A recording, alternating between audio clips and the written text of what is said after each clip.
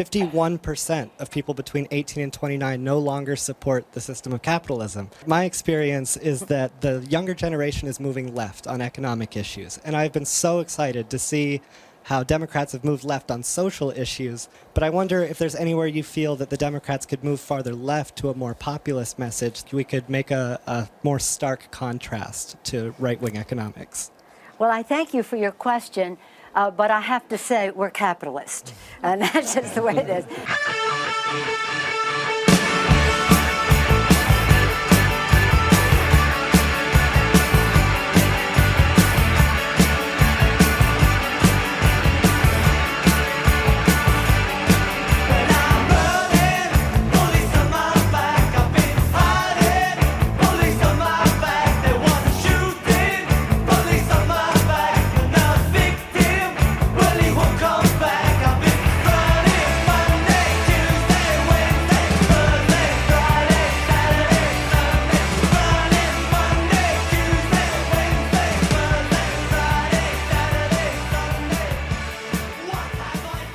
Welcome to Move Left Idiots, a socialist talk podcast. I'm your host, Anthony Monterulo, joined here by my co-host, Comrade Dracula. Comrade, what's happening? Socialists? I thought we're all capitalists here. That's just the way it is.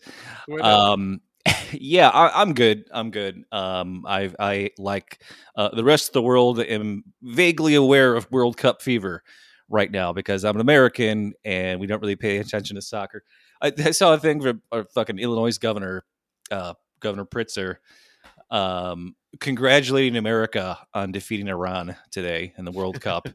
He was like, just, you know, he like chanted "Go USA" or something like that at a press conference, and people like applauded. And it's like, could a single person in that room name a single player on the U.S. soccer team? No, probably not. No. It's like we only give a shit if it's a country we're playing against that is, you know, one of our enemies. You know, right. And then suddenly it's this fucking, like you said, jingoistic bullshit pops up for 5 seconds, and then we go back to not paying attention. It's so funny too, because again, even like a bunch of leftists on Twitter are just saying, like, oh yeah, watch the U.S. in the World Cup, and I'm like, there's like one or two teams I would root for the World Cup, the U.S. in the World Cup. Like when they faced England, I was like, yeah, sure, fuck them. They're even worse than us. Fucking Turf Island. They're the original, you know, the OGs of everything that's bad about us. But other than that, like, there's no team we should root for. There's no team I would root for the U.S. against. Like, I can't imagine. And yeah, you know, look, I love sports. I love soccer. You know, I've actually really got into soccer. I think the last World Cup was like 4 years ago. They have these every 4 years. And I couldn't tell you. Right, I know. Well, I'm asking you. Oh, yeah, you know, right? Yeah, of course. I mean, I played soccer on a team when I was a kid in grade school. Me too. So I'm not like dissing the sport. It's just I know. It's just funny to be like, hey, yeah. So the sports thing, you know the answer to this question, right? Yeah. All I know is that it's a game where the entirety of each game, the score is 0-0 until the last 30 seconds, and then one team scores one goal, and that's how they win. Yes. Or they get a tie when neither team scores a goal. There's never been a game where more than one goal has been scored in the history of the sport. It's a factual statement. No, for sure. I think that checks out. No, but soccer's fun. You know, a lot of people point out it's for sure the most communist sport. There's not a lot of like individualistic, you know, I mean, there are like people who are just lights out fucking amazing at it, like Lionel Messi and shit like that. But it's very much a team sport, you know, no matter what, how good any one of your players are. Mm-hmm. And it is exciting. It's like, you know, it's the kind of anticipation the whole game and like the good defensive play. So I've grown to appreciate it. I feel like I definitely had that like American initial like, oh, it's fucking lame and they don't score at all, and it's, you know, I mean, it's not a sport for television is the thing. We Americans like sports where it goes on for like a very short spurt of shit going on, and then we stop and fucking like, you know, watch the replay and figure out what the fuck just happened. And then we watch a replay, and then that's it's like if you took the actual length of time of a baseball game when the ball is in play, it's less than 9 minutes long. Oh yeah, it's like nothing. So we stretched that out for 3 hours so we can go get drunk. Well, that was the biggest like hurdle I had with soccer. It was like the clock doesn't stop ever. Like, it doesn't stop when you score a goal. It doesn't Nope. stop when the ball goes out of bounds. It doesn't. And they don't like have a set, like there's no buzzer. Like, it just, the referee like decides like, oh yeah, it's been 6 minutes, I think. And then just blows the whistle at the end of the, like, it's the fucking weirdest thing in the world. If you're not used to that, if you're used to American sports and buzzer beaters and shit like that. But once you get used to that, it's actually super fun. But yeah, no. So that once you that's get used to going on. things actually happening the whole time. right. That's no, it's fun. It's definitely a marathon. Especially to watch live. But another thing, so another thing I've been watching, actually, we were talking about it a couple, maybe last week, I don't even remember, but a couple weeks ago, I think, was Andor on Disney Plus. And Disney Plus, as I call it. Yes, Disney Plus, of course. And it's fucking wild. It's a wild show because on paper, like, I don't know how the show got greenlit. It's like, hey, remember that guy in Rogue One? Oh, no, not Mads Mikkelsen. No, not that guy. No, not Ben Mendelsohn. Oh, no, the other guy. Like the fifth string guy in like that movie, like who was, whatever. Remember Harvey Milk's like young boyfriend? Right, in the movie Milk, the guy with the fucking commits afro. Suicide. Yeah, like that guy. You remember him? Well, that was the only other thing I knew him in, other than this, or other than Rogue One before that. Sure. But... Well, you're only like 1 episode, 2 episodes in, right? Well, I got to I think it was the 3rd episode. I got to the scene where and this isn't really spoiling anything, but basically where he's meeting with Stellan skateboard guy, Stellan Skarsgård, and in the pulley factory. Apparently it's a factory where they make nothing but pulleys that can fall and crush people. It's a very industrial show, I've noticed. It's very much like it's very proletarian and very focused on like the regular work people do, and the monotony of work, and like that's what's amazing to me is like, and that scene, by the way, is great fucking action scene, but it's just a great fucking tense drama thriller where there's no force, there's hardly any space lasers other than the guns that obviously they're gonna have to shoot the space guns, but they don't even have any fucking empire in this show until like the 5th episode.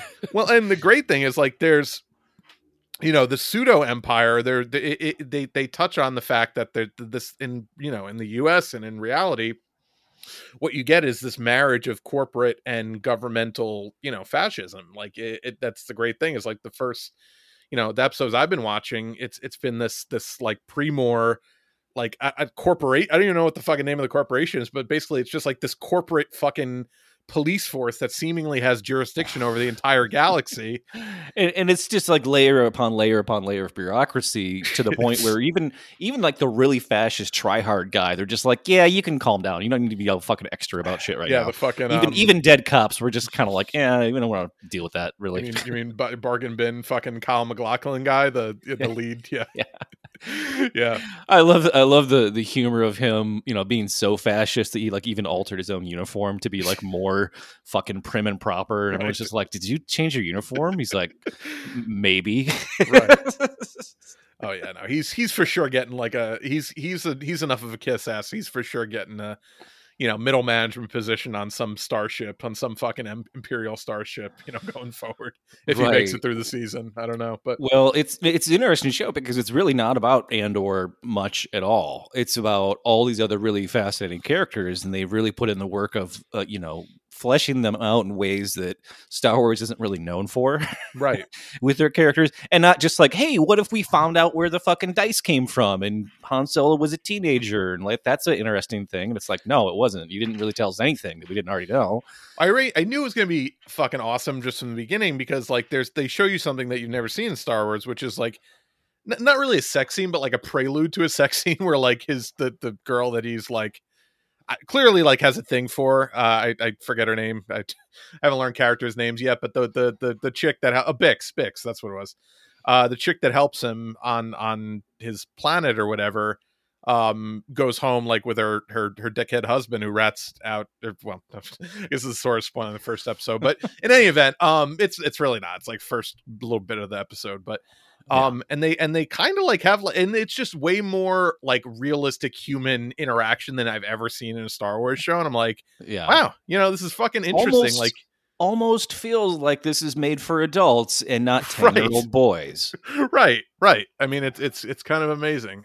So I'm very excited to see where it's going, because I think just from these first 3 episodes or so that I've watched, I can tell that Tony Gilroy, the showrunner, show creator, has something to say. And I think it was really funny this week. I saw a quote with him in an interview that I sent you, that some fucking nerd was interviewing him from like Vanity Fair or something. And they were asking him, well, Mon Mothma, because Mon Mothma, who was in the original Mon Mothra, you mean? Yes, Mothra? Mon Mothra. Over here, wait, I have it's okay. So it's from Deadline. The fleshing out of Rebel co-founder Mon Mothma. She feels like a nod to Nancy Pelosi. She's this upper class person who knows she's a catalyst to make a difference and right wrongs. And so Gilroy's answer was, her job description is senator, longtime politician, power player, doesn't get everything she wants. Doesn't get everything she wants. I certainly wasn't thinking about the American Speaker of the House when I was writing the scripts. There are things all the way through the show, and I don't want to go through and quote chapter and verse, but this is the Russian Revolution. This is Montagnard. This is something interesting that's happened that happened in the Haitian Revolution. This is the ANC. Oh, this is the Irgun building, Palestine. I might pronounce that wrong, but this is the Continental Congress. This goes all the way. I mean, you could drop a needle in the last, I don't know what is recorded history, 3,000 years, legitimate recorded. I mean, slavery, oppression, colonialism, bad behavior, betrayal, heroism. I mean, it's a continuum. So yeah, so this is a show where the showrunner is like citing the Haitian Revolution as a fucking inspiration for the plot of the show, and you got a fucking dweeb at Deadline asking if Mon Mothma is supposed to be Nancy Pelosi in this fucking show. I mean, how fucking ignorant can you be? Like, this is how like the corporate media is just nothing but fan service for politicians, right? It's like, hey, the Luke Skywalker, just like Richard Nixon. Well, maybe the actor who fucking plays him, not as stupid as Richard Nixon. But yeah, no, it's just fucking hilarious. But that's why I have a lot of confidence in this show going forward, and I also have a lot of confidence that they'll never let this guy make a fucking Star Wars movie, because that's way too fucking hot of a he's touching way too many third rails. I'd be surprised if they let him do anything beyond Andor, but I'll appreciate the shit out of this show while we have it. And he referred to Palestine as a place, not as a people, which is right. He didn't say the Palestinians, right? Yeah, you're not allowed to call Palestine a place. That's like rule number 1. Right. I'll tell you who I loved on this show, and who I've loved in also anywhere I've seen her, is Faye Marzay, who played the waif on Game of Thrones, who I would argue was one of the best villains on that show. Just like relentlessly brutal to Arya. So she's on this show, and also her character yet on Andor. Maybe you might have just not recognized her, because at first I was like, where do I know that face from? And she's like a little bit older now too, so going from probably whatever 14, 15 when she was on Game of Thrones, right? Faces changed slightly, but yeah, she also plays a very ambiguous, like none of the rebels really come off as being the good guys in this. They start out like being a bunch of like just criminals who get paid to do this. There's nobody who's really noble in what they're doing. Even Skarsgård is just like, yeah, we're trying to make things worse. we're trying to make the Empire make things worse so that people fucking wake the fuck up. Right, it's accelerationism. Yeah, he's an accelerationist. He freely admits it, and he's like, there's a great scene where some Mon Mothra, God damn it, right. She's like, if you do this, people are going to get hurt. And he's like, yeah, that's the plan. The plan is for people to get hurt. Right. that is a rebellion, and lots of people are going to die, and that's kind of that's why you're watching this show. Yeah, no, I've never heard of this guy Tony Gilroy before, but apparently he wrote all the Bourne movies, which are very very good for what they are. Kind of somewhat mindless action movies. He wrote Michael Clayton, so he certainly has like a background in not like cheesy genre flicks, right? So that'll be interesting. He wrote The Devil's Advocate. That's it's an interesting screenwriting credit. All right. Well, in any event, Wait, what was that? That was the movie with Keanu Reeves and Al Pacino as the and devil. Hoo-Ha? Yeah. Yeah. And Hoo-Ha as the devil. Oh man. What a weird time for Keanu Reeves. They're just like, nobody knew what to do with him because he was super famous, but they were just like, let's just give him roles he's super not suited for.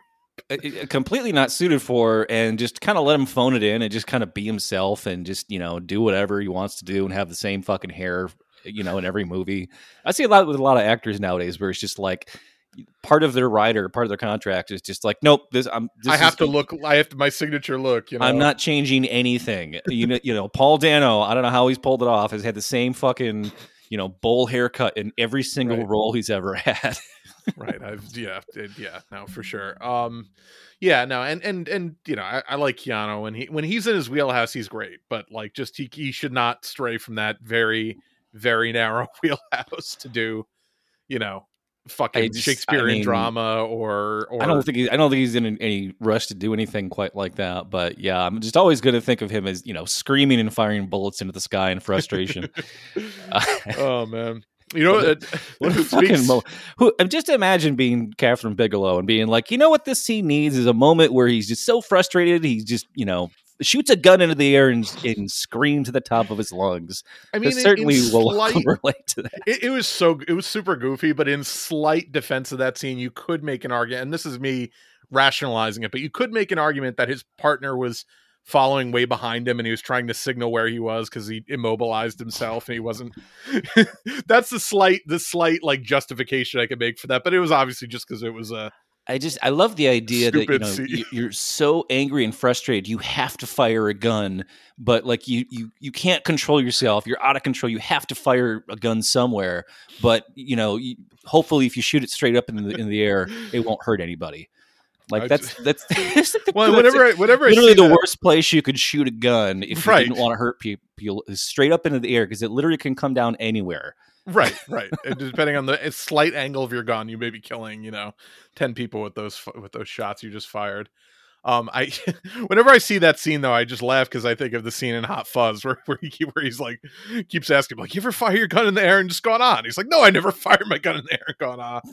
And it's like a whole oh man. Great movie. Yeah. All right. So yeah, let's get into the much less exciting news and topics of the week because we talked a little bit about leader of the rebellion, Nancy Pelosi.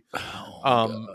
Yeah. So this is kind of just breaking today. So forgive us if the details are fairly scarce, but and when I say breaking today, I mean the significant development today that this has been an ongoing negotiation between the rail workers union and the railroad companies for I think 3 years. They were saying that they've been negotiating, and all they want is some fucking sick time. Like you should fucking novel concept considering it's not all they want, but it's the sticking point of the negotiation. We're in a situation where, I mean, people have been, railroads are an essential service. They had no, minimal to no interruptions during COVID, and rightfully, rail workers are like, hey, we're stuck on these fucking passenger cars with these people. We're getting sick all the time. You need to pay us when we're sick so we can stay home and get better and not be, trapped in rail cars with a bunch of other people.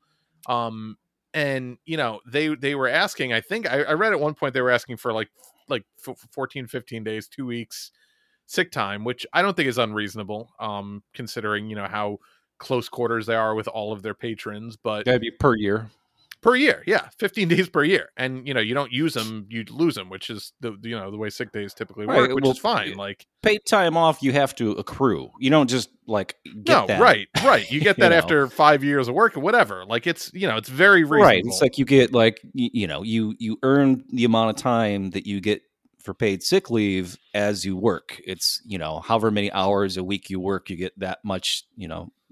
And again, remember the fucking CDC recommendation if you get COVID is still that you isolate for 5 days. So in theory, if these companies are following those regulations, they wouldn't be allowed to work for 5 days like their employees, and of course most places are just whatever for ignoring that at this point. But if they were being at all responsible, they would at least, like, if they tested positive, have them stay home for 5 days, test negative, whatever, come back.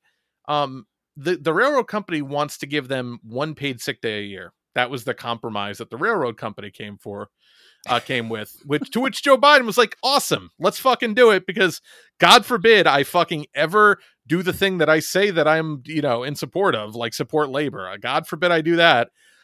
He literally today pulled a fucking Ronald Reagan and was like, no, I'm compelling Congress to force the rail workers to accept this bullshit fucking offer that they have on I don't the even table. know what authority does the Congress have I to literally do have that? no idea. I don't know if these are not federal employees. They're not, So, but I don't know if they can invoke something because it's such a. I don't know. I'm sure there's something that they're going to do to invoke it, like some sort of essential service. I forget the exact term, but I'm sure there's a way that they could But again, this is this fucking private public gangbang of the government. The only thing they can really do is pass a law that says that the railroad company owners, the carriers, have the right to fire them if they go on strike. That's really the only mechanism they have here to force them to comply with this contract that they have repeatedly voted down, that they will not accept. Right, because it's right. So this is union busting. This is union busting 101. And just the audacity to call them essential workers, but then say they don't have the right to have a paid sick leave. Right. Like that's just, I mean, it is breathtaking. I tweeted this earlier. It's breathtaking to me to watch the most progressive president since the FDR call on Congress to break a railroad strike. Any country that would deny essential workers or any workers paid sick leave deserves to have its economy crippled. Yeah. Well, and that's again, this is just the fucking, Joe Biden, the midterms are over. He has no incentive whatsoever to be remotely to the left of Ronald Reagan anymore. He could fully rip his mask off for the next year and a half until he has to pretend that he's left again to get reelected. But apparently he's to the right of Marco Rubio. You saw his tweet today? Yeah, this is how fucking dog shit the Democrats are, is that Marco Rubio, just to be, anti-Biden, and because it's an easy position to stake out because he knows that the Democrats have the votes. He tweeted out today, the railways and workers should go back and negotiate a deal that the workers, not just the union bosses, will accept. But if Congress is forced to do it, I will not vote to impose a deal that does not have the support of the rail workers. So, like, I don't even think I've heard Bernie say anything that good. No, I know. Well, Bernie did say he won't. I forget exactly he was in support of them. But yeah, that's what I mean. Did Bernie say he was going to vote against it explicitly? I'm going to look at his tweets right now. Yeah. Guaranteeing 7 paid sick days to rail workers would cost the rail industry a grand total of $321 million a year, less than 2% of its profits. Please don't tell me the rail industry can't afford it. Mm-hmm. Rail companies spent blah, blah, blah. Okay, so let's see. At a time of record profits in the rail industry, it is unacceptable that railroad workers have 0 guaranteed paid sick days. Oh, okay. It is my intention to block consideration of rail legislation until a roll call vote occurs guaranteeing 7 paid sick days to rail workers in America. Again, I don't know why Congress has any say over what this private, again, whatever. I'm sure there's some bullshit loophole where they have full fucking, discretion over this private-public partnership, because everything in America is a private-public partnership. But it's amazing how fast they will, move to act on something to prevent people from getting health care. Yep. But then when they say, "Oh, we would do, Medicare for all," but we just don't have the votes. There's no way we can do it. Mitch McConnell won't let us. Right. There's always an excuse why they can't do something, but they can move mountains when it comes to breaking the labor union in this country. So I wanted to read a little bit from some CNN coverage of this today and see if you can tell kind of what side of this equation CNN is on by some of this text here. So headline: CNN, rail unions decry Biden's call for Congress to block strike. Businesses praise the plan. Just like right in the headline. Like, okay. So Biden said he is sympathetic to the union's demand, but he would send a rail strike. But he said a rail strike would cause too much economic damage and must be avoided. Quote, I share workers' concerns about the inability to take leave to recover from illness or care for a sick family member, he said in his statement. Quote, no one should have to choose between their jobs and their health care or the health of their children. So that's clearly like he's just saying that. None of his actions reflect that. I'm waiting for the but because of that whole, anything that comes before Right. the but is a total fucking lie. So basically. So in a statement from the Brotherhood of Maintenance and Way Employee Division, which represents about 23,000 track maintenance workers, making it the third largest rail union in the country, said it is not enough to share workers' concerns. A call to Congress to act immediately to pause legislation that adopts tentative agreements that exclude paid sick leave ignores the rail workers' concerns. And then a quote here from Hugh Sawyer, treasurer of the Railroad Workers United, a caucus of union activists that have been campaigning against ratification of the tentative labor deal, said, quote, Joe Biden blew it. He had the opportunity to prove his labor-friendly pedigree to millions of workers by simply asking Congress for legislation to end the threat of a national strike on terms more favorable to workers. Sadly, he could not bring himself to advocate for a lousy handful of sick days. The Democrats and Republicans are both pawns of big business and the corporations. I would argue they're not really pawns. They're more just co-conspirators. Arms, really. yeah, It's like wings of. But no, but that's who said that? Was that a union guy? Yeah, so that was. He talks like a union guy. Yeah, well, I mean, I've read like if you read some, like every union leader has a blog somewhere, and Right. like, man, they are some of the most long-winded people. They love to fucking talk. And great. they will give quotes where you're just like, they don't care what anyone thinks about them. Right. Like, yeah, they really fucking don't. That's why these people were a fucking threat and were thrown in jail. But he makes a great point, is that like Biden could have done exactly what he did and just said, I'm calling on Congress to just give them fucking 5 sick days. Like he could have thrown out a fucking measly number that like would have made it seem like I want to get them more than what the rail company is offering. But he just makes zero demands whatsoever of fucking capital. He just immediately accepts their terms without. No, he's pressing the agenda he wants, which Right. is to do whatever the rail companies want. Right. So here's where the article gets back on track here. More than 400 business groups had joined Monday to plead with congressional leaders on Monday for quick action. Several echoed those concerns Tuesday at a press conference organized by the Association of American Railroads, the industry's trade group. They all praised Biden's actions, calling it appropriate.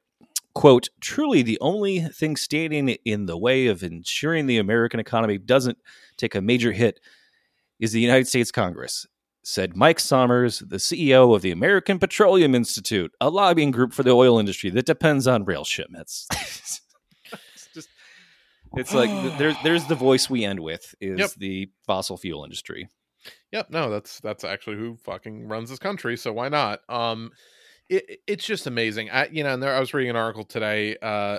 Railroad CEOs recently paid themselves $200 million in bonuses, just in bonuses. I mean, it's a massive for-profit. The railroad industry had earnings of $6 billion in 2021. So this is not an industry that cannot afford to pay for a measly amount of fucking sick time, as Bernie pointed out, which, by the way, that sick time is you only take if you're sick. Like the vast majority, like I have sick days that I haven't taken. Like vast majority of people, like they'll use their vacation time unless their job's like the complete fucking drizzling shits. They typically won't like pretend to be sick and use their sick time, just to get whatever. Like they keep it in case they actually need it because they know fucking there's a lot of shit going around and like shit, if I get COVID or if I whatever, I'm going to need that sick time. So like most people hang on to that and don't end up using it by the end of the year. So it's not even 300 million. It conceivably could be 1 to 200 million of their fucking $6 billion earnings devoted to just making sure their employees don't fucking take out a bunch of other employees by getting sick and passing it on to them. Well, and the industry is already overworked. Like they don't have enough people to do the jobs that they need. And that's why they keep making, freight trains longer and longer to the point where it's fucking dangerous because if you don't, you need to have somebody at both ends of that train to watch the whole thing and be aware of what's happening. There's more and more train derailments. because of that. So you'd think, if anything, they'd be trying to make these jobs as lucrative and appeal-worthy as possible. Right, you would think. But they don't care about their workers at all. They never have. I just saw this circulating around today. This is I forget the name of the comic strip, but I've seen it, for probably 15 years. I've seen this comic strip, and it's entitled A Brief History of Corporate Whining. And it's 9 different panels here. And the first one, this is all just like bosses and owners and different little cartoon characters drawn here. 1842. If workers can legally strike, no business will be able to survive. 1887. Give blacks an entire $1 for a day's labor? We might as well burn down my business to the ground. 1912. Worker deaths are tragic, but anti-sweatshop laws would be the death of industry in America. 1915. When workers can't be fired for joining a union, how can anyone stay in business? 1924. Banning child labor would destroy the economy. Right, little Timmy? Little kid says, that's right. And he's like missing 2 fingers and a tooth. 1938. We can't have a 40-hour work week because if we do, there'll be no employers left to hire anyone. Oh, what a shame. 1964, equal pay for women and Negroes. Businesses can't stay afloat if federal regulations strangle us. 1970, health and safety laws are a formula for massive permanent unemployment. And then the last panel is just titled, Now. If the new labor rights law passes, then businesses are doomed. Doomed! Yep. So this is the same excuse they've always made. We can't afford to pay people what they need and give them time off when they're sick because we would make 2% less profit than the, billions we're already making. Our demands right now are way too fucking nice. Like when you consider the actual industry disrupting scale of all those other, things that you mentioned in terms of, massive changes to labor, we're being so fucking hosed right now. And the asks of big labor are so minuscule compared to what should be asked, and B, what's been historically, demanded, of capital, that it's fucking crazy that we're accepting no for an answer, given how fucking much of a pittance we're asking for, on a grand scale. It's kind of amazing to me. Well, I mean, the workers are not taking no for an answer. No. They're these completely. But I just mean the broadly, Democrats that are taking no. Broadly for an speaking, answer. right? No, I mean broadly speaking, the labor movement in this country. But yes, that the rail, and I fucking hope they wildcat strike, and I hope it cripples the fucking U.S. economy, because that's all Joe Biden fucking cares about, and that's the only thing that'll get. And they should do it. And they definitely should do it in December when it'll fuck up everyone's holiday travel plans. So I got a fucking train ticket in December to go back and see Mom for Christmas, and I'm kind of like, well, not crossing a picket line. Sorry, Mom. No. God, no. If it comes to that, and that's enough of a thing that I think that if Biden really does try to force through this fucking agreement, and they do wildcat strike, that enough other unions will help enforce that strike. They'll block the fucking rail tracks with their 18-wheel, they'll do shit to enforce this fucking strike. I really hope, and I have confidence in at least some of the other unions in this country to actually help. I hope the bill fails too. I hope it doesn't get enough votes and they fucking look like fools for trying to push it through. Democrats push this through. I mean, again, it's a fucking joke of a fucking party to begin with, but it just, again, you seed any and all conversation about labor to fucking again. You're handing Donald Trump an election on a fucking silver platter. You've already handed him the massive fucking talking point of, I don't want to send your money to a bunch of Ukrainians. That's not what I'm going to do with billions of dollars of your money. What am I sending money to them to fight a war that we have nothing to do with? That's going to be his fucking running, that's going to be his staple of his campaign number one. But don't fucking hand him this shit on a silver platter. You're just handing him the fucking election at this point if you give him this. I mean, what else would they do if it wasn't that? So do you have that clip queued up of Pelosi and Schumer talking about this? Yeah. So that just this isn't even cowardice. This is just full on admitting better things aren't possible because we refuse to fight for them. Yeah. Tomorrow morning, he asked Congress to act. Tomorrow morning, we will have a bill on the floor. Stenny said we could come up as early as 9 o'clock in the morning with the legislation that accepts the original agreement plus the additional benefits that were gained in further discussion. I salute the President and Secretary Walsh for their leadership in improving that. That was a negotiation between labor and the railroads, presided over by the President, the administration. And so we will bring that agreement to the floor. It's not everything I would like to see. I think that we should have paid sick leave. Every developed country in the world has it. We don't. But nonetheless, we have an improved situation. And again, I don't like going against the ability of unions to strike. But weighing the equities, we must avoid a strike. Jobs will be lost. Even union jobs will be lost. Water will not be safe. Product will not be going to market. It is, we could lose 750,000 jobs, some of them union jobs. That must be avoided. So tomorrow morning in the House, we will bring up the legislation, send it over to the Senate. And Leader McConnell and I agreed we'd try to get it done ASAP. And while the actual deadline of the railroads being shut down is the 8th, our real deadline is sooner than that, because as the Speaker mentioned, many of the suppliers, if they believe there may well be a shutdown, will then not send their goods.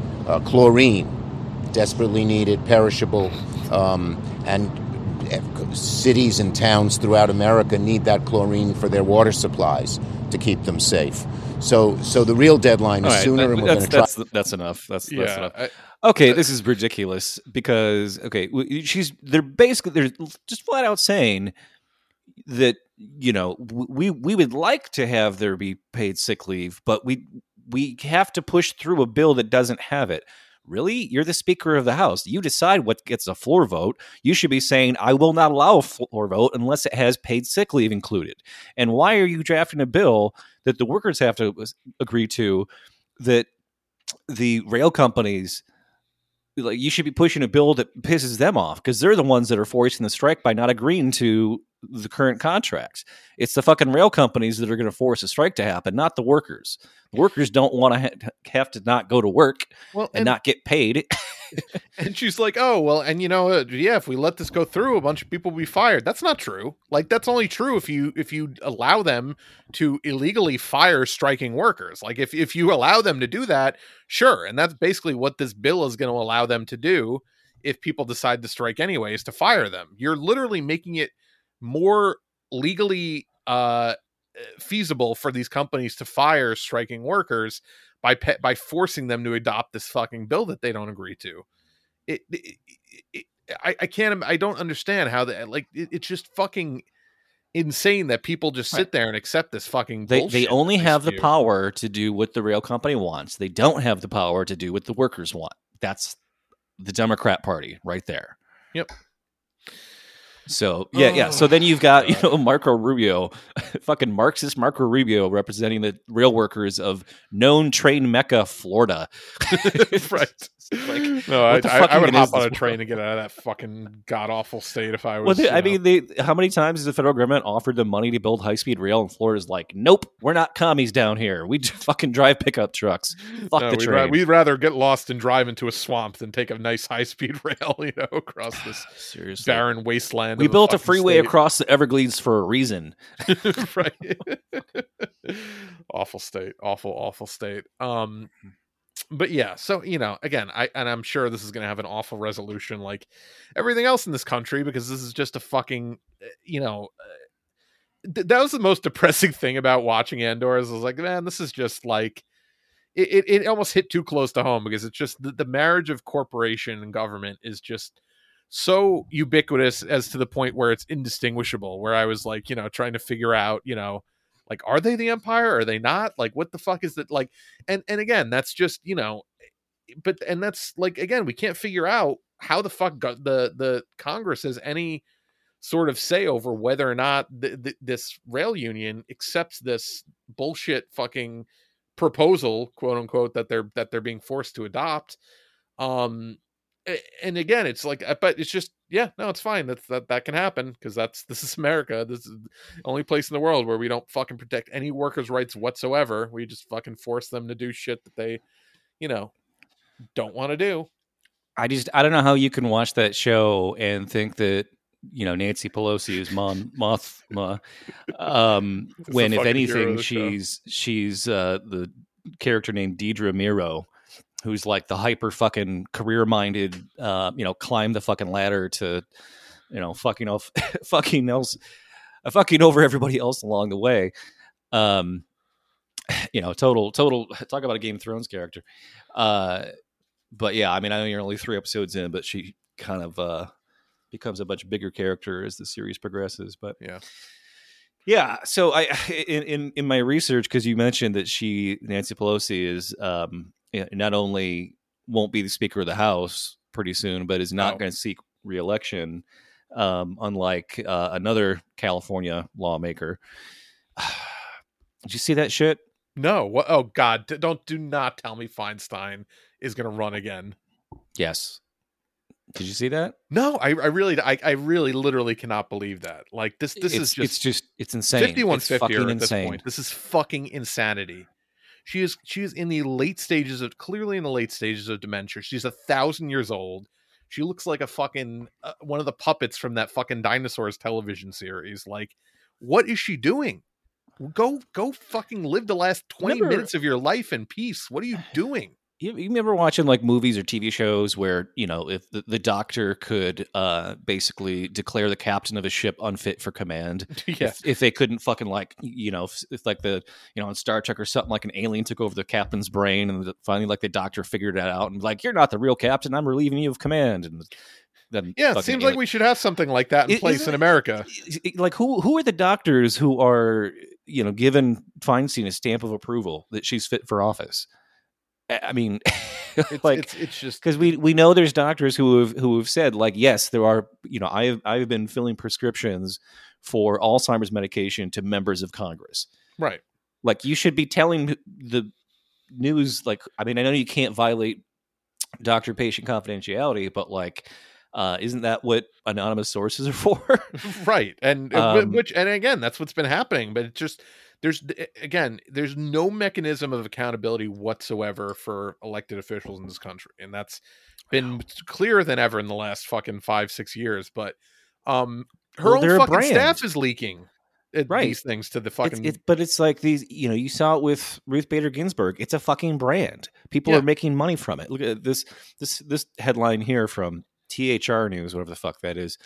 Nancy Pelosi documentary from daughter Alexandra Pelosi gets HBO release date. No, of course it does. Because there's people who actually would want to watch something that fucking narcissistic and nepotistic. So I'd watch a Nancy Pelosi documentary, depending on who fucking made it. Like I'd watch a real Nancy Pelosi documentary. Would you ever want to watch a documentary made about anybody by one of their children? No, God, no. Well, no. Maybe like a Ronald Reagan biography made by like his son that fucking hates him. Like, that might be interesting. Even the documentary about Leonard Nimoy made by his son was kind of just like cringe all over because it was just like, oh, I'm trying to figure out who my father was. It's like, I mean, we already know who your father was. I'm sorry you didn't. He was fucking Spock on Star Trek. The only good small sidebar, but the only good documentary like that I can think of is the Robin Williams documentary from HBO. Which wasn't made by his kid, but he's like the feature sort of talking head in it. Okay. But it's very good. But like, yeah, again, it's just for a politician, it's preposterous to think that they're gonna, give a fucking honest accounting of their. I mean, even just HBO's description of it just sounds so fucking masturbatory here. So, just a couple paragraphs here. Pelosi in the House is the title of it. Will chronicle the House Speaker's time in Congress, including her evacuation from the Capitol during the January 6th riot. Oh no, it's gonna be that's the big thing because that's the catnip. Yep. That clip already like made the rounds where she's like eating a beef jerky stick. Like while she's like trapped in her office and like, oh, I'm gonna get Donald Trump's fucking ass down or whatever she said that, just happened to have a camera right in her face, fucking perfectly, in focus, like totally not at all a staged fucking shot. Yeah, just so bullshit. HBO said the documentary on the speaker, quote, goes behind the headlines, like as it tracks Pelosi's life in public office from her election to Congress in 1987 and becoming the first female Speaker of the House in 2007. through the 2020 election and the President Biden inauguration. Following Pelosi at both work and home in real time during consequential political moments in the country's recent history, the film offers a unique look at American politics through her efforts on the Affordable Care Act, the COVID-19 relief package, and 2 impeachments, as well as the record of events of the January 6th, 2021, following Pelosi and other lawmakers at a secure location as the crisis unfolded. So it's like, I forgot they impeached him twice. I memory hold that whole thing that they fucking tried it twice. It doesn't count if only the House does it and the Senate doesn't approve it. It was not a real impeachment. Well, yeah, right. There's no actual expulsion, but I remember they were trying to pass that bill in Congress that no twice impeached president could be buried in Arlington National Cemetery because they had to protect their fucking sex pest, buddy Bill Clinton. Because I don't think he'd even want to be buried there. He's all about fucking burying people in his golf course anyway. No, right, but it's just hilarious because they had to admit like, oh yeah, no, our guy got impeached too, but like we're gonna fuck. It was just so. God. That is just like the craziest thing that he fucking buried his ex-wife in his golf course. Oh, 100% he stored a bunch of docks in her coffin. I don't even know. I mean, we know he's a pack rat with shit like that, but like, that's like where you go out and bury a dog. It's like off on the edge of the property where you don't have to think about it. He really treated her like shit too when she like in his like break from her, because that was who he cheated on with fucking what's his wife, Melania, like he probably, that was, I'm sure, the craziest thing is that his kids with her were just like, yeah, whatever, that's fine. Like, just bury her mom on the golf course. Like, oh my god. Well, the funniest thing, and I'm sure you've read about this before, maybe we've touched on it before, was apparently in correspondence between the two of them, once the divorce was being finalized, neither one of them wanted primary custody of their children. No, imagine suing your spouse to force them to have custody that you don't want. Right, no, like the total opposite of every other divorce. No, I fucked that up. He cheated on her with Marla Maples, and then Marla Maples, I think he cheated on with Melania. So she's 1 degree removed from Melania. So it's not the. But and the other thing people were saying is that apparently if something is used as a cemetery, like it's exempt from certain taxes. So people were like, oh yeah, no, he just did it to make his golf course like tax exempt, which I totally believe. Yeah, he just did it as a reflex, just to force a habit. Well, it was probably a combination of like, maybe I can get a tax break on this, and also like just spite because he's a prick. But like, why was he even in charge of where she was buried anyway? Doesn't she have her own will, her own fucking I don't know wishes? That she had next of kin other than like Tiffany, who's like he barely acknowledges exists. Like I think that's the only kid he had with her, if I'm not mistaken. Yeah. I don't know. I don't think that much about him, honestly. No. Or no. Wait, I'm sorry. No, that's Ivanka's. Whatever. I don't. Whatever. In any event. But no. So it's just fucking preposterous. And the other thing with Pelosi is that she did say she's not going to seek re-election, but she is not going to run for re-election as speaker. But she immediately nominates fucking Hakeem Jeffries, who's like 45 and just as shitty as she is, and in some ways even more hostile to the left than she is, as her successor. So I loved her statement about how it's time for a new generation of capitalists to take over. Right, a new generation of people that believe the exact same fucking god awful right wing shit that I believe. So I mean, again, that's just I've already long since given up on the illusion that there's like change possible through the Democratic Party. But if you're one of those people who still clings to that hope, I'm sorry to tell you that the minute this guy gets elected, he'll just stay speaker forever, or as long as they hold the majority, which won't be long at all. But he'll stay minority speaker and then majority speaker back and forth like they always do with these positions. And he's fucking god awful and will never allow remotely leftist, progressive, whatever legislation to come to the floor for a vote. So I hate to be the bearer of bad news, but that shit's over. So speaking of elections, we had another clip of a prominent politician from the South very short clip. Do you have that queued up here? Yeah, I think I do.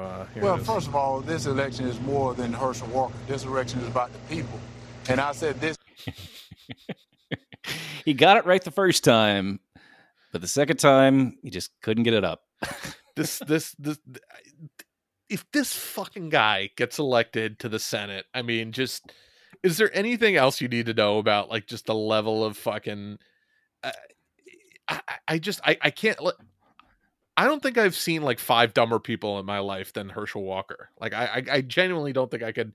People who don't have like a legitimate like learning disability, I don't think I can name 5 people who I've met in my life who are dumber than Herschel Walker. And this guy is going to be one of the 100 most powerful people in the country potentially because of the fucking. And here's the thing: if the Democrats can't beat right. a guy with the mental capacity of, you know, my grandfather after he had a stroke, right.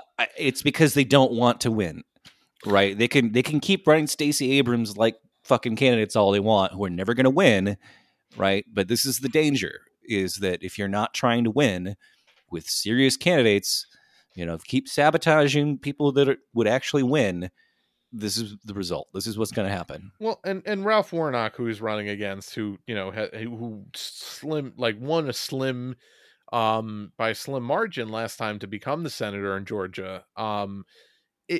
He's already fucked because Biden completely fucked him on the campaign trail. I don't know if you remember. It feels like ancient history at this point, but that was the time. He was the one that like they put out those $2,000 check, like images, like where it was literally a check with $2,000 written on it, and basically like, if you elect me, we will pass these $2,000 COVID relief checks, and that was the $2,000 check that turned into the $1,400 check because Biden was using, which I still never got, right? Which you never got any of, but right, because it was means tested, and I didn't have any taxable income at that year, so sorry, but whatever. Right. And again, like the people who did get it, they only got 1,400. We're like, where's the other 600? And he's like, oh no, you already got that from the guy that I'm running against and claim is like the biggest, you know, Satan incarnate. But you remember how, you know how like the food price of food doubled, right? 2 years after that $1,400 you got and once. It's still fucking insanely, you know. Right. I literally cannot spend under $100 and even feed myself like with groceries anymore, which is fucking insanity. Like I used to be able to go to Aldi, spend $70, have enough food for like 2 weeks. And now I can barely get the essential staples of my fucking weekly diet for like $100+ at Aldi's or at the same sort of. It's just crazy how fucking inflated everything is now, and no, it's nuts. There's nuts. zero fucking relief whatsoever. $5-6 for a loaf of bread. Oh yeah, that isn't just like bleached white bread. That's not even good. Like yeah, right. That's like like on the lower end of the. Yeah, I remember like legitimate things like, and I'm not like a fucking penny counter, but I remember shit. I'm like, yeah, I used to pay $2.99 for this loaf of fucking like Sara Lee whatever bread, and I'm like, I went to the store. It was like $5.99. I'm like, what the fuck? And that's everything, and it seems like not a lot, but when you add it all up, it's literally 40 to 60% higher than your bill was a fucking year and a half ago. And there's just no relief. What's the name of the guy? What's the fucking the 3 fucking ghosts of Christmas fucking story?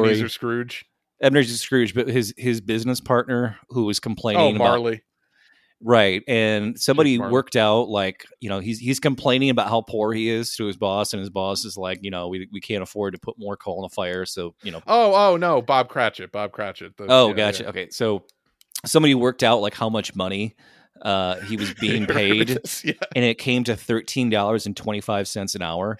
So like literally minimum wage workers double the minimum wage of a Dickinson fucking dystopia. Right, a Charles Dickens fucking nightmare where it was like it literally can't keep the heat on for $13 an hour, which is true, but especially with the fucking utility, just no control over utility prices in this country either. And that was written in like the late 1800s, right? During like the fucking biggest depressions in U.S. history. Yeah, it's just fucking. God, it's so fucking depressing when you think about it. But, well, one other thing I wanted to talk about before we got out of here is it's just not to bring people down even more, but we've talked a lot about the combination of malintent and stupidity by Eric Adams, the mayor, the fucking piece of shit former cop mayor of New York City that the Democrats fucking elected. And he recently just put out a new directive. Mayor Eric Adams says that this is the first time a mayoral administration has given directive to the NYPD, FDNY, and DOH to involuntarily transport people with severe mental illness if they cannot meet their basic needs. Parentheses, not only if they're outwardly violent. So he's literally giving the NYPD, the FDNY, and the Department of Health carte blanche to just fucking throw homeless people in jail if they can't meet their basic needs. Like not even just fucking, people who are actually, violently, acting out or, having violent outbursts. Or he's literally just completely criminalizing homelessness. He's basically trying to do the Giuliani of the early 2000s. Giuliani who always gets praised for, cleaning up Manhattan. Yeah, he did it by bussing out all the fucking homeless people and pretending they didn't exist. Like, he didn't do it because he, enacted any fucking, social programs that helped uplift those people. He just fucking, swept them under the rug like they do before the fucking Olympics. Right. Like, nothing. And the sad part is there's probably homeless people out there that will hear this and go, great, I got a fucking, a roof over my head and 3 meals a day. Fucking take me away, officer. Right. Like, yeah. But, I mean, obviously I know that's, I'm being hyperbolic, but like, there's people who will like deliberately do shit to get arrested simply to get off the street. Well, and that's the thing is like the level of care for homeless people in this country is so poor and so fucking stressful, and the conditions are so like dreadful that many of them just choose to sleep on the streets rather than to sleep in the shelters that are provided, because it's just such a fucking nightmare, underfunded, claustrophobic disaster. The way that it's also just when you go to a shelter, you don't have any control over who else is there, right? And there are definitely conflicts between homeless people where if one person's in one place, another person who maybe got beat up by them doesn't want to stay in the same building, understandably, right? Whereas if you have your own tent and know where to camp and you can kind of control your environment a bit more. But yeah, I mean, of course, there's not enough shelters, period.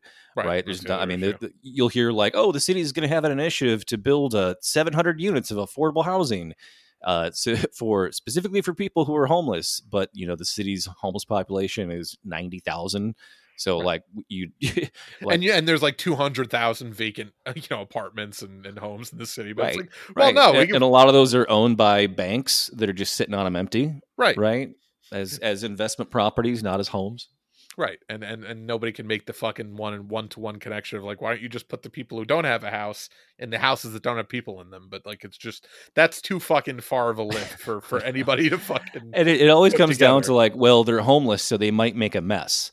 It's like, you wouldn't. Can we inspect your house right now? Like, person saying that, like, can we? Do you have a pile of clothes in your corner? Like, fuck off. Like, really, when it's amazing when you have a place to take a bath whenever you want and clean your clothes, how magically things aren't as messy as when you're fucking living literally under a bridge, like the fucking the urban vista of beneath the freeway was doing so great before homeless people moved in there. Right. It was a bastion of fucking, cleanliness and yeah, I mean, again, there's nothing that, and wealth has, it's just fucking Elon Musk, the richest man in the world, tweeted out that picture of his bedside table with 2 guns and a bunch of empty Diet Coke cans that were leaving like fucking, condensation rings on his like $1,000 marble, nightstand or whatever. What kind of guns did Elon Musk have? He had one gun that looked like some fucking video game gun, and like another like 1800s looking fucking like musket, or I'm sure somebody's screaming into their fucking thing what kind of gun it was, but I don't care. But it's just some. Did you see that clip of fucking Kanye walking out on Tim Pool? Oh yeah. And people were fucking mocking Tim Pool's decorations. They were like, "What the fuck was that? A flintlock pistol on the wall?" No, he literally. I'm looking. I had it saved in my bookmarks. He has a flintlock pistol, like almost like skull and crossbones crossed with a samurai sword. It's like just the fucking like the most incel fucking wall decor I've ever seen in my entire life. There was like a guitar there too, and just it was like. Well, he's in an like emo. You saw his emo band's music video, right? No, I haven't seen that. No, he released some fucking it's real bad. Hey, I'll give him at least props for pissing off Kanye about calling him out on his fucking anti-Semitism. The most fucking like bare fucking pushback imaginable. Which again, Kanye West is going to go on a spree shooting. I'm convinced at this point. The people, the fucking actual Nazis he's hanging around with, and the level of like mental illness that he's exhibiting publicly, plus the means that he has access to. I'd be very concerned to be like around him in a crowd of people. Like I genuinely don't think he's stable enough to be like he really genuinely needs to be fucking committed. Like speaking of people that need to be committed, well, he's maybe we can get the mayor of New York City on right. that one. Kanye, pretend you're homeless. Actually, he might fucking be if he keeps saying. I mean, he's walking around with the fucking rubber galoshes on. Like, what the fuck is he doing? If he keeps fucking saying the shit he's saying, he's going to eventually lose enough money that he may actually end up on the streets, and then they can. Does he still make music? Is that a thing he's done in the last 10 years? He put out an album. I mean, he hasn't put out a coherent. The albums he puts out are exactly what you think they would be, just incoherent fucking like the shit you imagine he wrote the lyrics in crayon. Like it's just really, it's just not the shit. Like he has not put out an actual like intelligible like record that would sound like it's by a musician, like a professional musician, in quite a while. By my count, I'm sure some of his fans I don't even know. I but wouldn't even be able to tell a Kanye West rap song if I heard it, except for the one that Zach Galifianakis made a video for. That was, and I'm pretty sure he did that just to mock him. Maybe, but no, I mean, look, whether you like his early work or not, it was certainly more coherent than anything that he does now. It had somewhat clever lyrics. Like now, it's just fucking. I mean, he had a fucking song a couple years ago, back when he was still considered to be like a coherent musical artist, called Black Skinhead, which everyone just assumed was like, oh, that's just like an ironic. No, actually, that's probably, just he's saying like, no, guys, for real, I'm a black skinhead. Like he apparently is like always exhibited in a fascination with Adolf Hitler, like according to TMZ and like people who've like leaked to them. So I'm sure this is just the natural extension of his fucking, all the shit that's driven him crazy, like Pete Davidson banging his ex-wife, like just pushed him over the fucking edge, and he's just full on like indulging his weird fucking Nazi fetish at this point. Why are they all like this though? Why is every billionaire like this? I mean, maybe not all of them are like this. But but a lot of all the public ones that we know of. I mean, most of the fucking Peter Thiel, Elon, Kanye, they're just incredible like divorced man energy. Like it's just they radiate to like that they're just the most divorced men you've ever seen in your entire life. And I don't know what their weird fascination with this shit is, but I imagine it's just some kind of support group for them. It's like their own sort of religion, like I don't know. It's just fucking sad, but these people run the fucking country. So, it's terrifying also. I really think it's, at a certain point you have so much money, and you're completely surrounded by so many people who will never tell you anything that you've ever done is wrong, because their jobs depend on you being happy at all times. Right. That it's just like, it is its own form of mental illness, and you finally just think like, I'm a god. I should be able to live forever. How do I take it all with me? Like right. How can I get off this planet and go off and find the creator and figure out how to, have infinite life. That's really what they all come to a conclusion, is like, I can't die. I'm not a mere mortal. I'm a god. Right. and that's like all they can think about, is I have to own the biggest, media company in the world. I have to own the biggest newspaper in America. It's like, it's an obsession. Well, and again, it's just, it's one of the most telling things I've ever seen about just the psyche of a billionaire, and maybe ever recorded on film, was that clip we played. It may have been this year. This year feels like an eternity at this point, but that clip of Jeff Bezos and William Shatner after Shatner gets back down from space, and he's just really, having this really emotional moment describing like the beauty of space, and like of just seeing to the end of creation, and all these just everything you imagine that it would just be absolutely humbled by the experience and amazed by it and trying to articulate it. A guy who has inspired millions of people to think more about outer space, and Jeff Bezos is just woo with a fucking champagne bottle in the background. Get the bikini girls in here and fucking spray the champagne, woo! And it's just like, I mean, William Shatner, he's super old and he said a few cringy things over the years, but like, goddamn, like I know I've never felt more bad for him in my life. How do you disrespect somebody that? And he didn't even look mad. He was just confused. Like, what the fuck are you? What is this guy's deal, man? Like, what? It was just such an inhuman reaction to something so majestic, and like you can't even imagine. I think that was Bezos' first trip to space too, if I'm not mistaken. I could be wrong. He had gone a couple times before that. So, okay. But even so, I mean, still, fuck, like you're standing in the presence of fucking science fiction royalty, and you have the gall to disrespect him when he's like mid sentence. You went somewhere that like 30 people in American history have ever gone. Like like very like just incredible fucking experience that almost nobody alive can say that they had, and you're just like you just fucking like skydove. Like that's all it was to you. It was like a little, it was like a fucking tandem skydiving experience for you. Seriously. I mean, it's the ego of like, oh, here's this old guy who's saying something important, but you know what I care about more is titties and alcohol. Right. I mean, it's a hard toss up, but like, one's going to be there in a few minutes. You could take a little bit of time to listen to what fucking Captain Kirk has to say to you. Right. Literally all that clip was missing was like Jeff Bezos like motorboating one of the random fucking champagne girls. Like that's the energy he was expressing. It was just like a total Simpsons moment. Fucking like, weird. You couldn't have written it more oddball.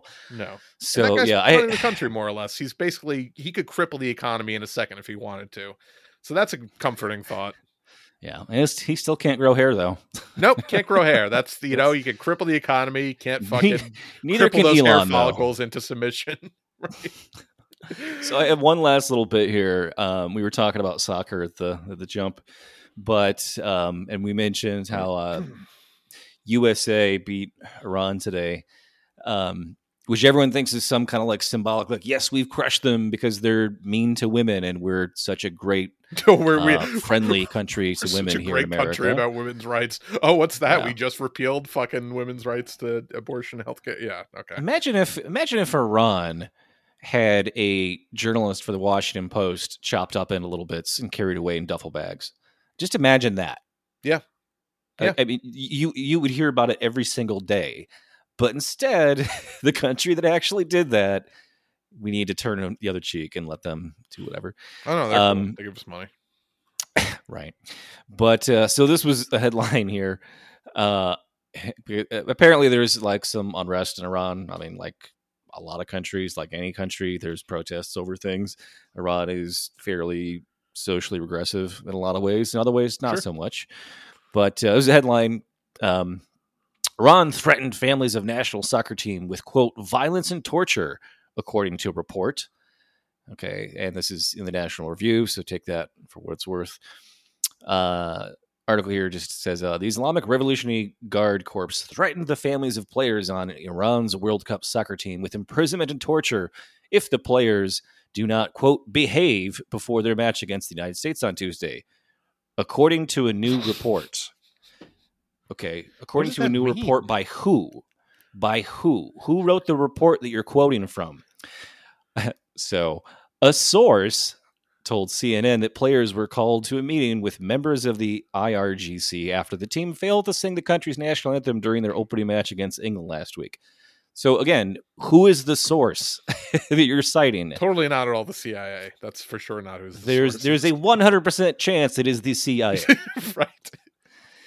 The IRGC reportedly warned afterwards that players who did not sing the national anthem or who participated in any political protest against the Iranian government would leave their families subject to violence and torture as retribution. Again, that's in quotes, violence and torture.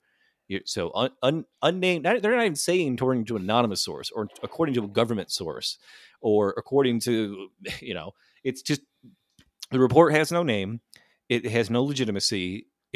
We're not citing the name of any person who worked on the report or gave us the report, other than just, a few lines in an email. So yeah, it's the fucking CIA, of course. Right, of course. Quote, there are a large number of Iranian security officers in Qatar collecting information and monitoring the players, the source told CNN, adding that players are not allowed to meet with foreigners during the World Cup. I mean, they're meeting with foreigners. Everyone who's there is a foreigner. It's the World Cup.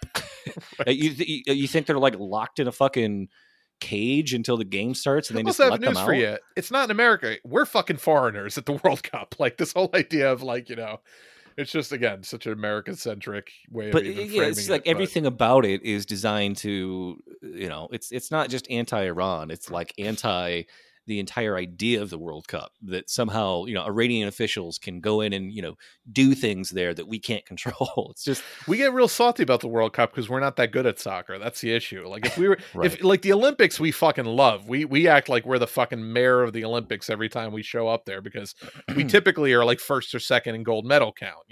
Sometimes China beats us, but that's America is swinging dicks at the Olympics. Like at the World Cup, they're just completely insecure and like constantly, sniping at these other countries because we're not that fucking good at men's soccer, especially. Women's soccer we're a little bit better, but it's fucking laughable. But I'll tell you what, nothing like more exemplified how uncomfortable America is with the idea of the rest of the world existing, and not pledging fealty to it at all times, was when Mike Pence had to sit right next to Kim Jong-un's sister at the Olympics. That was so funny. It was just the funniest thing. I just pulled up the picture too. That was a great year too, because then Korea actually had one Olympic team. They had like a united team that year, and everyone was like, "How did this be?" Yeah, that was when Trump was president, because that was when he was actually like one of his signature initiatives, whatever you want to say about it, was like trying to sort of mend tensions and mend fences between the two Koreas. And I think they, as a show of solidarity, had just the Korean Olympic team that year, which was the first time they've done that in a long time. Right. So that was, pretty incredible. Yeah, they sent over Dennis Rodman, and he ended the longest war in American history. Right. No, of course. Just real quick before we get out of here, just some breaking kind of in the last hour or so. Apparently Bernie's amendment to guarantee 7 days of paid sick leave to rail workers is building momentum. Rubio, Cruz, and Josh Hawley indicate they may support. John Cornyn suggests it may have enough GOP votes to pass the Senate. And apparently Pelosi is saying the House will vote on it tomorrow. So fucking Amendment King strikes again. He might have actually just saved fucking, save this thing from the fucking save the economy of the shittiest country in the world. Yeah. Well, I think he saved, he at least got a good amount of concessions for the workers, because this would have passed 100% with one or no sick days in it. So he was like, all right, well, I'm just not going to let the fucking bill. Oh, okay. So tomorrow the House, Pelosi's going to let both bills go up for a vote. The one with 7 paid sick days and the one that has no paid sick days. You think the fucking Speaker of the House of the Democratic Party, which claims to be the party of labor, would say, let's just vote on the 7 paid sick days first. Which one is better? Who's to know? Who's to know? What's the difference? Are good things bad or are bad things good? There's no way. Fucking unreal. Hey, Elon Musk, here is a Twitter poll. Should Trump be reinstated or not? Did you see that shit? Oh yeah, no, and he's gonna do it. Although Trump's like, I don't want to come back to that fucking cesspool. Well, he's being a prima donna bitch about it. He will eventually. He will. He can't resist. He can't fucking resist. Like there'll be something that'll set him off. Literally, it was just like, here's all of our terms of service, and we have these people in place that thoughtfully weigh out what their policies should be and who should be. And it's like, oh, actually, just let's do a poll, right, on the website to decide. Right. It's just a fucking child. Yeah. I don't give a shit because I don't care who or isn't. No, who my isn't on preference Twitter, is who is on Twitter. that he is on Twitter because it's always amusing, whether or not Right, he's purely for fucking- comedy. Purely for comedy, yeah. An insane person. He was the president of the United States, tweeting, just fucking shit about Diet Coke tasting like shit, but he still drinks it. Like that's the sort of shit that we would get from the president of the United States because he had a Twitter. So I'm definitely missing that. The fact that America basically elected Tony Clifton as president. Oh yeah, no, 100%. That's a good comp, I think. It is such a. I love it purely for the comedy of it, but also I love it purely because liberals are like they honestly are like, how could this have happened? And it's like they haven't learned anything, so it's probably going to happen again. And it's going to be even fucking funnier then, because it's it's like it is Aaron Sorkin syndrome. They have this view of what America actually is that it's never been, and are constantly obsessed with. I mean, I was home in Michigan, right, for 2 weeks taking care of mom, foot surgery thing, and her friends all came over, hung out, we had some drinks, and they couldn't go more than 10 minutes without mentioning Donald Trump. Oh yeah, for hours somebody always had to say something about him. I'm like, just is he in the room right now with you? Do you see him? Is there a reason that you are compelled to think about him all the time? Because I don't, but I think it's hilarious that you do and can't get over it, because he is the most American president we've ever had. Oh, 100%. Right? So if the fact that they don't understand that because they don't see that America, they see the West Wing version of America, right? The fictional America that doesn't actually exist, that they want it to exist as, right? They think that we somehow every 4 years have lost a need to return to, right? But and then immediately that happens, they suddenly don't care about war, don't care about what the CIA does, don't care about the kids in cages anymore. So yeah, if anything, accelerationist, whatever the fuck. Maybe if he's president again, then we can go back to caring about kids in cages. Right. It's not like we're doing anything now about it. So I mean, Jesus Christ. But yeah. No, and you have the Biden's DOJ is fighting in court to be able to keep doing all of the things Trump was doing with immigration. Yep. So like where is the round the clock reporting on Rachel Maddow about that? So I don't think she has the show anymore. Luckily, I could. Oh, she does. Oh, does she? She does. Yeah, because we had the election when I was there, so I got to see gotcha. way more CNN. I thought she quit, or was she? Did she not leave yet? Or I thought she was quitting or something.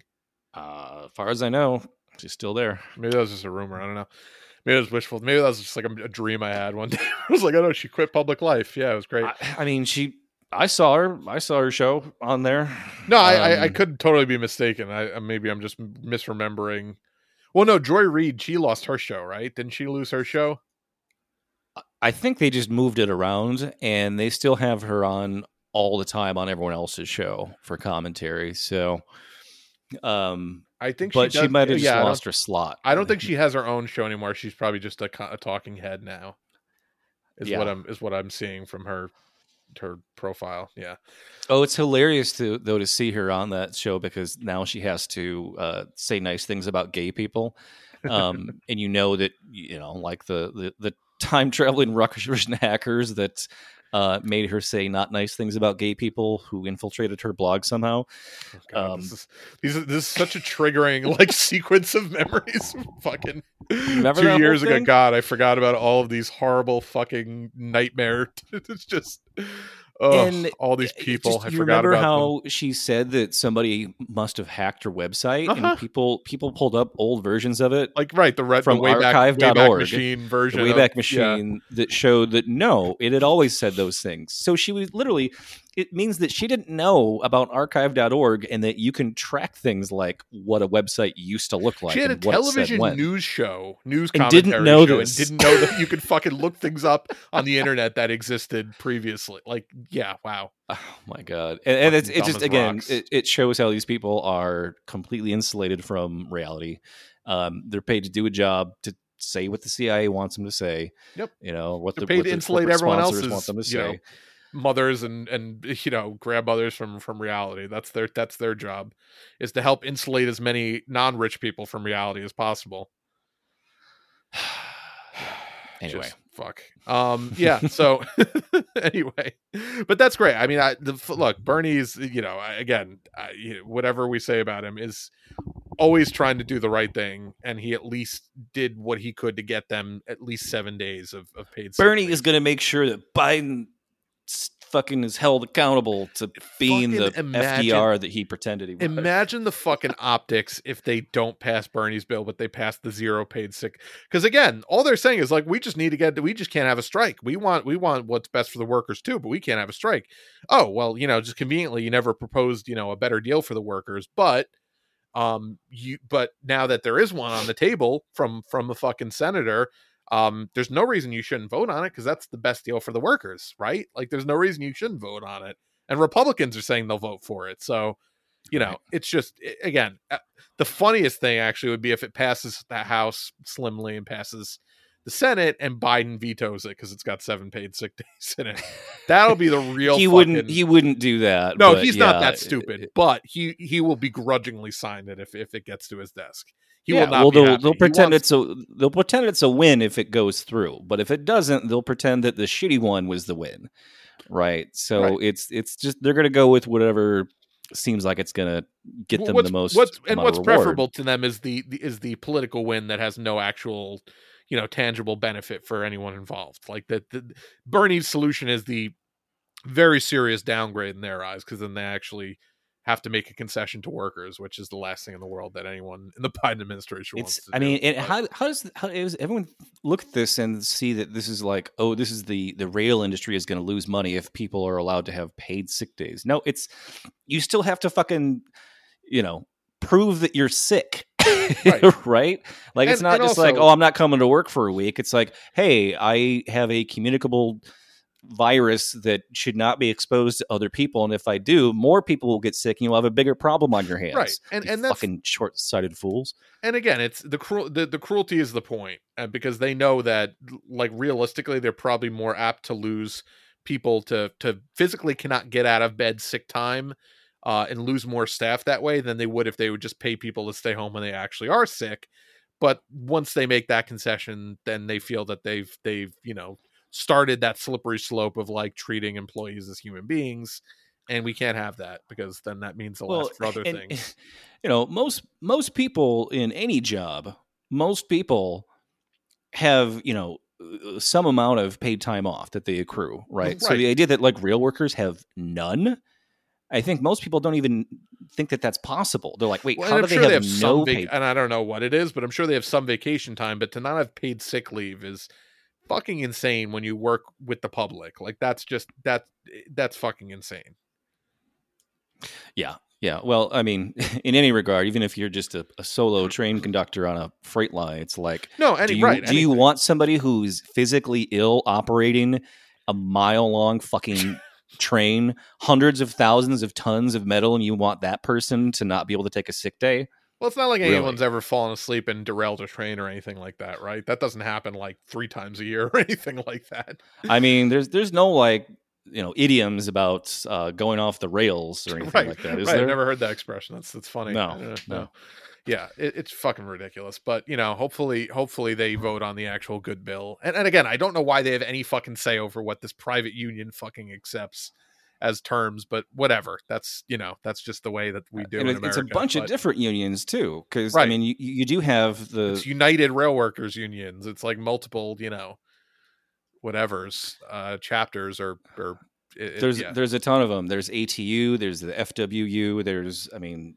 There's some rail unions are just like a local city's fucking,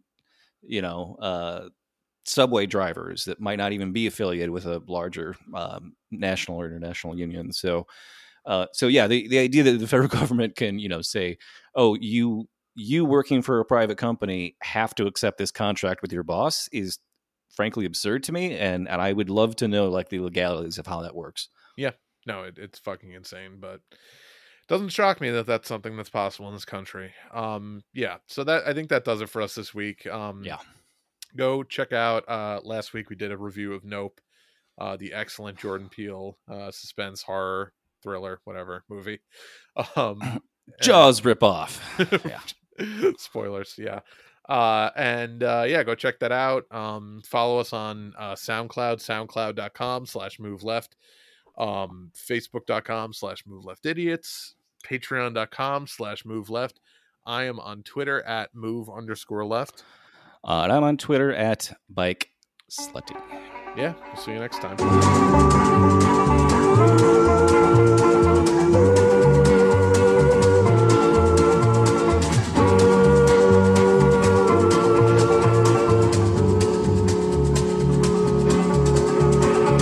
This train I'm bound for glory, this train. This train I'm bound for glory, this train. This train I'm bound for glory, don't carry on to the rights and holy. This train I'm bound for glory, this train. This train don't carry no gamblers, this train. This train don't carry no gamblers, this train. This train don't carry no gamblers, no hypocrites, no midnight ramblers. This train I'm bound for glory, this train. This train I'm bound for glory, this train. This train I'm bound for glory, this train. This train I'm bound for glory, don't carry not but the rights and holy. This train I'm bound for glory, this train. This train is built for speed now, this train. This train is built for speed now, this train. This train is built for speed now, fastest train you ever did see now. This train I'm bound for glory, this train. This train I'm bound for glory, this train. This train I'm bound for glory, this train. This train I'm bound for glory, don't carry none but the rights and the holy. This train I'm bound for glory, this train. This train don't carry no hustlers, this train. This train don't carry no hustlers, this train. This train don't carry no hustlers, whores or pimps or midnight rustlers. This train I'm bound for glory, this train.